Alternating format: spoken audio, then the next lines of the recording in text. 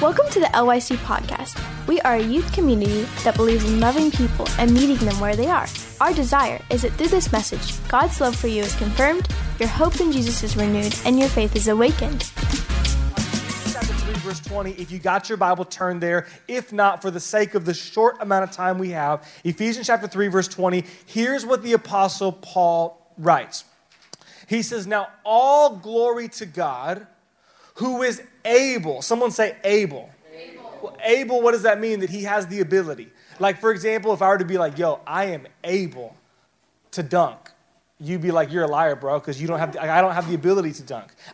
Anybody in here, like, you're a dude, you've ever wished you could just dunk? Like, I wish so bad I could dunk. I could never dunk. Who is able, through his mighty power at work within us, to accomplish infinitely more than we might ask or think. I want to read the same verse in the New King James Version, the NKJV, and I want you to hear it in this way. It says, now to him who is able to do exceedingly and abundantly above all that we ask or think, according to the power that works in us. Now, I know it's family dinner, so I don't see a lot of Bibles and notes. I'm going to forgive you tonight because it's dinner time. But I want to give you three thoughts. Number one, you can write this in your head. You can write it on your arm. You can put it on your neighbor's arm. But here's my first thought that I want you to catch tonight. Simply this, that God is able. Matter of fact, since we're not taking notes, just loud and proud all together. Come on, someone say, God is able. God is able. God is able. So the repeating's done, Isaiah. But we need to know that we serve a God that really is able. So like tonight, what is the thing that you need? Every single one of us, I guarantee you, we have something that we need from God. Like last night, I had to take my son to the doctor. He wasn't feeling well, and we sit down in the chair, and in the TV, the movie Aladdin's on. You ever seen Aladdin? And it's the scene where he's meeting the genie for the first time. And it just occurred to me, if I was meeting the genie for the first time and I could ask anything, what would I ask? Can I ask you tonight, if you could ask God anything, what would you ask? If like in the blink of an eye, God could do anything, could meet any need, could change any circumstance, could radically alter what would it be? It's different for every single one of us. Some of us, it's internal. It's like, man, I just don't have confidence. I struggle with fear. I struggle with anxiety. Some of us, it's like there's a situation that's happening in my life right now, and I do not know how to cope. I do not know how to handle it. Some of us, it's a loved one. It's someone who's sick. It's someone who's not well. What would it be that you would ask God? Can I just tell you again tonight, God is able, whatever it is. Second thought that I want to give you, Ephesians 3:20, it says, now to him who is, New King James Version, now to him who is able to do, listen to this, exceedingly and abundantly above all, someone say all that we ask or think. Here's my second thought that I want to give you, that God can always do more than we think he can. Did you know that one of our greatest limitations in life is this right here? Why are there some prayer requests that you don't pray? Because you don't think God can answer it. Why are there some things that you don't ask? Because you don't think it's possible. Why are there some things you've given up on? Because you don't believe, you don't think that it's possible. Like I was teasing about the whole dunking thing. Can I tell you, when I was 18 years old, I legitimately set out on a mission to dunk. Like this is not a joke. Like, you can make fun of me later because it is making fun of me worthy. But I had a friend in my class, it was senior year, we're graduating, and he was wearing like these weird shoes. I don't know if you've seen them before. It's like shoes where like it makes sure like your feet go like this. And he was wearing them at school, which he looked absolutely ridiculous. And I'm like, Chris, why are you wearing those shoes? He's like, oh, bro, I'm in this new program. It's called Air Alert. You can look it up to this day. Air Alert PDF. Google it. You will find it. He said, I'm doing this new program, man. And in 12 weeks, you can dunk. I'm like, bro, are you for real? And so I downloaded the PDF, and I legitimately started trying to do this workout program. I quit like 3 weeks in because it was so incredibly hard. And I'm like, never again. I'm never, ever going to why? Because I just don't believe it's possible that this man right here will ever dunk a basketball. Do you know we give up on so much because we just don't think it's possible? I'm not going to pray that anymore. I'm not going to keep seeking God anymore. I'm not going to keep on. Why? Because I don't think it's possible. And here's what the Bible says, that actually God, he is able, and he's able to do more. Someone say more. He's able to do more than, you can keep that verse up there, Ephesians 3:20. He's able to do more abundantly above all that we ask. So like you give God tonight your best prayer request. Like tonight, you give God your most unrealistic, dramatic, out-of-this-world prayer request, and the Bible goes, he actually can do more than that.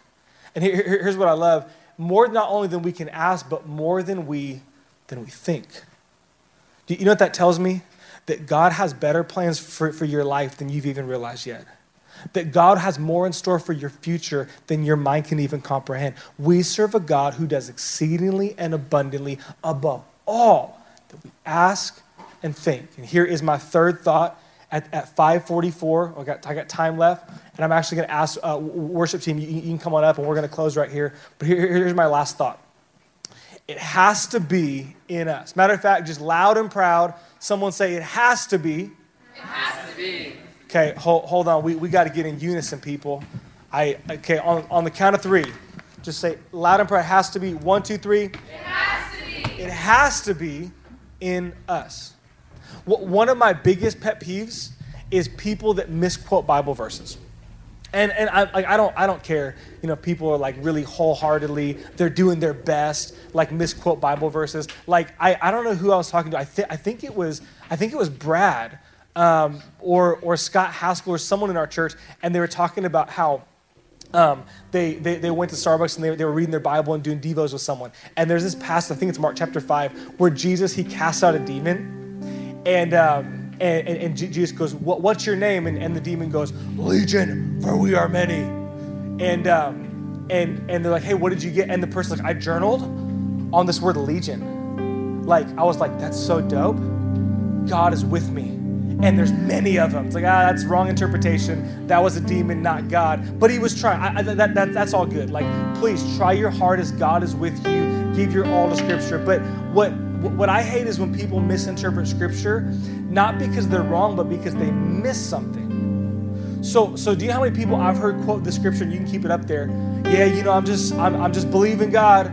Now to him who's able to do exceedingly and abundantly above all that I ask. But they miss the last part.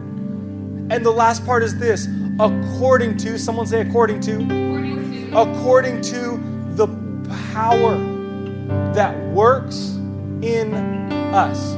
Did you know that tonight I could get in my car and I could set out to do a cross-country trip, but I would only get as far as the gas that's in my car. I would only get as far as the gasoline in my tank. I can't exceed on the road the amount of gas that's in my car. Did you know that this verse doesn't say, yeah, man, like God could just do anything, bro. God could do anything, so just, ask big. It kind of does, but it's pointing us back to we serve a God, he can do anything. Matter of fact, he can do abundantly more than we could even think and we could even ask. However, it's according to the power that's at work in us. Do you know what one of the main themes of the New Testament is that Jesus is so good that Jesus, he sent his Spirit. That's like one of the main themes of the New Testament, right? Is Jesus is hanging out with his 12 guys, and he's like, guys, guess what? I'm leaving. And they're like, wait, this isn't you're the guy that walked on water, actually. You're the guy that we were in the boat, and there's a giant storm. We were all going to die, and then, it's not good that you leave. Why are you pumped? He said, no. It's actually better that I leave. Heard one pastor say this, that the greatest human experience possible is an introduction to the Holy Spirit. Because Jesus said, no. The best way to humanly live is better for you. Better than me standing right next to you is that I send my Spirit and he be in you. Paul doesn't say, yeah, man, God can do anything, so shoot for the stars.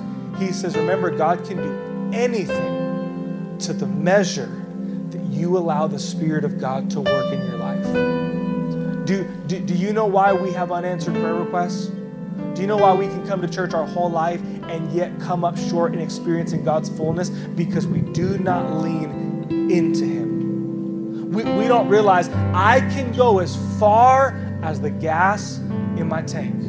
I can go as far as the amount of Spirit that I'm filled up with. And you might go, yeah, well, we talked about summer camp, but I already got baptized in the Holy Spirit. No, the Bible goes, you got to be being filled. I hate going to the gas station. I know not all of you drive, but it's expensive. It's expensive to put gas in my car. Nicholas said, amen. He's like, I'm a new driver, and amen, it's expensive to put. But if I don't keep going to the gas station, my car stops working. Can I tell you, if you don't keep being filled with God's Spirit, that car stalls out. And then here's what we do. We go, yeah, I actually don't really believe in God anymore. I actually don't really have faith anymore. Honestly, I have more doubts than I have belief anymore. Why? Because read dumb verses like this. God can do anything. Yeah, right. No. You just misunderstood. God can do anything according to the amount of power that we allow to work in us.